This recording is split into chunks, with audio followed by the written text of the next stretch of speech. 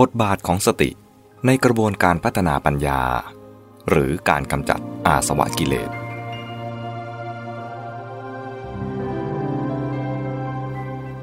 อัปมาทะคือความไม่ประมาทนั้นหมายถึงการมีชีวิตอยู่อย่างไม่ขาดสติหรือการมีสติอยู่เสมอในการครองชีวิตอัปมาทะเป็นตัวการทำให้ระมัดระวังตัวป้องกันไม่ให้พลาดตกไปในทางชั่วหรือเสื่อมคอยยับยั้งเตือนไม่ให้เพลิดเพลินมัวเมาลุ่มหลงสยบอยู่คอยกระตุ้นไม่ให้หยุดอยู่กับที่และคอยเร่งเร้าให้ขมักเขม้นที่จะเดินรุดหน้าอยู่เรื่อยไปทำให้สำนึกในหน้าที่อยู่เสมอโดยตระหนักถึงสิ่งควรทำและไม่ควรทำแล้วและยังไม่ได้ทำและช่วยให้ทำการต่างๆด้วยความรอบคอบจึงเป็นองค์ธรรมสำคัญยิ่งในระบบจริยธรรมดังได้กล่าวแล้วอย่างไรก็ดีความสำคัญของอัปปมาทะนั้นเห็นได้ว่าเป็นเรื่องจริยธรรมในวงกว้างเกี่ยวกับความประพฤติปฏิบัติทั่วๆไปของชีวิตกำหนดคร่าวๆตั้งแต่ระดับศีลถึงสมาธิในระดับนี้สติทำหน้าที่แทรกแซงพัวพันและพ่วงกันไปกับองค์ธรรมอื่นๆเป็นอันมากโดยเฉพาะจะมีวายามะหรือความเพียรพวบอยู่ด้วยเสมอครั้นจำกัดการพิจารณาแคบเข้ามากล่าวเฉพาะการดำเนินของจิตในกระบวนการพัฒนาปัญญาหรือการใช้ปัญญาชำระล้างภายในดวงจิตอัปปมาทะกลายเป็นตัววิ่งเต้นที่คอยเร่งเร้าอยู่ในวงนอก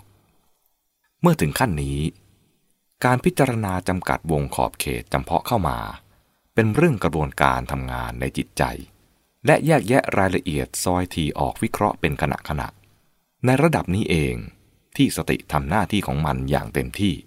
และเด่นชัดกลายเป็นตัวแสดงที่มีบทบาทสำคัญที่เรียกโดยชื่อของมันเองความหมายที่แท้จำเพาะของตัวสติอาจเข้าใจได้จากการพิจารณาการปฏิบัติหน้าที่ของสติในกรณีที่มีบทบาทของมันเองแยกจากองค์ธรรมอื่นๆอย่างเด่นชัดเช่นในข้อปฏิบัติที่เรียกว่าสติปัฏฐานเป็นต้นในกรณีเช่นนี้พอจะสรุปการปฏิบัติหน้าที่ของสติได้ดังนี้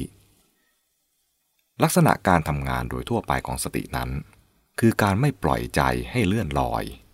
ไม่ปล่อยอารมณ์ให้ผ่านเรื่อยเปื่อยไป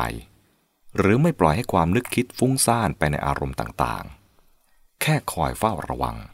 เหมือนจับตาดูอารมณ์ที่ผ่านมาแต่ละอย่าง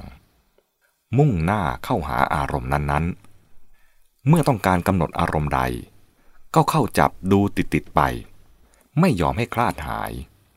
คือนึกถึงหรือระลึกไว้เสมอไม่ยอมให้หลงลืมจะเห็นได้ว่าสติไม่ได้มีความหมายตรงกับความจำทีเดียวแต่การระลึกได้จำได้ที่ใช้ในภาษาอังกฤษว่า recollection หรือ remembrance ซึ่งเป็นอาการแสดงออกของความจำก็เป็นความหมายแง่หนึ่งของสติด้วยและความหมายในแง่นี้จะพบใช้ในที่หลายแห่ง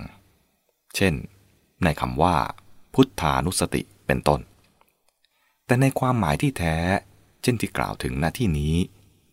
มุ่งความหมายตามคำอธิบายข้างต้นซึ่งใกล้เคียงกับที่ใช้ในภาษาอังกฤษว่า mindfulness มีคำเปรียบเทียบสติว่าเหมือนเสาหลักเพราะปักแน่นในอารมณ์หรือเหมือนนายประตูเพราะเฝ้าอายตนะต่างๆที่เป็นทางรับอารมณ์ตรวจดูอารมณ์ที่ผ่านเข้ามาประทัดฐานหรือเหตุใกล้ชิดที่จะให้เกิดสติก็คือสัญญาที่มั่นคงหรือการกำหนดหมายที่มั่นคงหรือสติปัฏฐานชนิดต่างๆที่จะกล่าวต่อไปพิจารณาในแง่จริยธรรมจะมองเห็นการปฏิบัติหน้าที่ของสติได้ทั้งในแง่ปฏิเสธและแง่อนุมัติคือทั้งในแง่ negative และในแง่ positive ในแง่ปฏิเสธหรือในแง่ negative สติเป็นตัวป้องกันยับยั้งจิตไม่ให้ฟุ้งซ่านไม่ให้ก้าวพลาดไม่ให้ถลำลงในธรรมที่ไม่พึงประสงค์ไม่ยอมให้ความชั่วได้โอกาสเกิดขึ้นในจิต และไม่ยอมให้ใช้ความคิดผิดทางในทางอนุมัติหรือในแง่ positive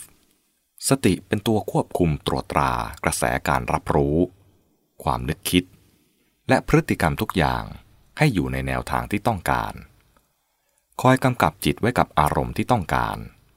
และจึงเป็นเครื่องมือสำหรับยึดหรือเกาะกุมอารมณ์อย่างใดอย่างใดดุจเอาวางไว้ข้างหน้าจิตเพื่อพิจารณาจัดการอย่างใดอย่างหนึ่งต่อไปในทางปฏิบัติของพุทธธรรมเน้นความสำคัญของสติมากอย่างที่กล่าวว่าสติจำปรารถนาคือต้องนำมาใช้ในกรณีทั้งปวงและเปรียบสติเหมือนเกลือที่ต้องใช้ในกับข้าวทุกอย่างและเหมือนนายกรัฐมนตรีเกี่ยวข้องในราชการทุกอย่างเป็นทั้งตัวการเหนี่ยวรั้งปรามจิตและหนุนประคองจิตตามควรแก่กรณีเมื่อนำลักษณะการทำหน้าที่ของสติที่กล่าวแล้วนั้นมาพิจารณาประกอบจะมองเห็นประโยชน์ที่มุ่งหมายของการปฏิบัติฝึกฝนในเรื่องสติดังนี้ 1. ควบคุมรักษาสภาพจิตให้อยู่ในภาวะที่ต้องการโดยตรวจตรากระบวนการรับรู้และกระแสความคิดเลือกรับสิ่งที่ต้องการกันออกไปซึ่งสิ่งที่ไม่ต้องการตรึงกระแสความคิดให้นิ่งเข้าที่และทำให้จิตเป็นสมาธิได้ง่าย 2. ทำให้ร่างกายและจิตใจอยู่ในสภาพที่เรียกได้ว่าเป็นตัวของตัวเองเพราะมีความโปร่งเบาผ่อนคลายเป็นสุขโดยสภาพของมันเองพร้อมที่จะเผชิญความเป็นไปต่างๆและจัดการกับสิ่งทั้งหลายในโลกอย่างได้ผลดี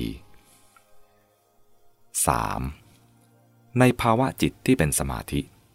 อาจใช้สติเหนี่ยวนำกระบวนการรับรู้และกระแสความคิดทำขอบเขตการรับรู้และความคิดให้ขยายออกไปโดยมิติต่างๆหรือให้เป็นไปต่างๆได้ 4. โดยการยึดหรือจับเอาอารมณ์ที่เป็นวัตถุแห่งการพิจารณาวางไว้ต่อหน้าจึงทำให้การพิจารณาสืบค้นด้วยปัญญาดำเนินไปได้ชัดเจนเต็มที่เท่ากับเป็นฐานในการสร้างเสริมปัญญา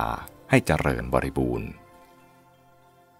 5. ชำระพฤติกรรมต่างๆทุกอย่างทั้งกายกรรมวจีกรรมมโนกรรมให้บริสุทธิ์อิสระไม่เกลือกลั้ว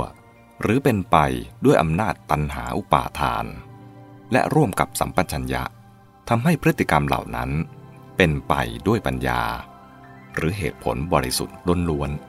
ๆประโยชน์ข้อที่ 4 และ 5 นั้นนับว่าเป็นจุดหมายขั้นสูงและเข้าถึงได้ด้วยวิธีปฏิบัติที่กำหนดไว้เป็นพิเศษ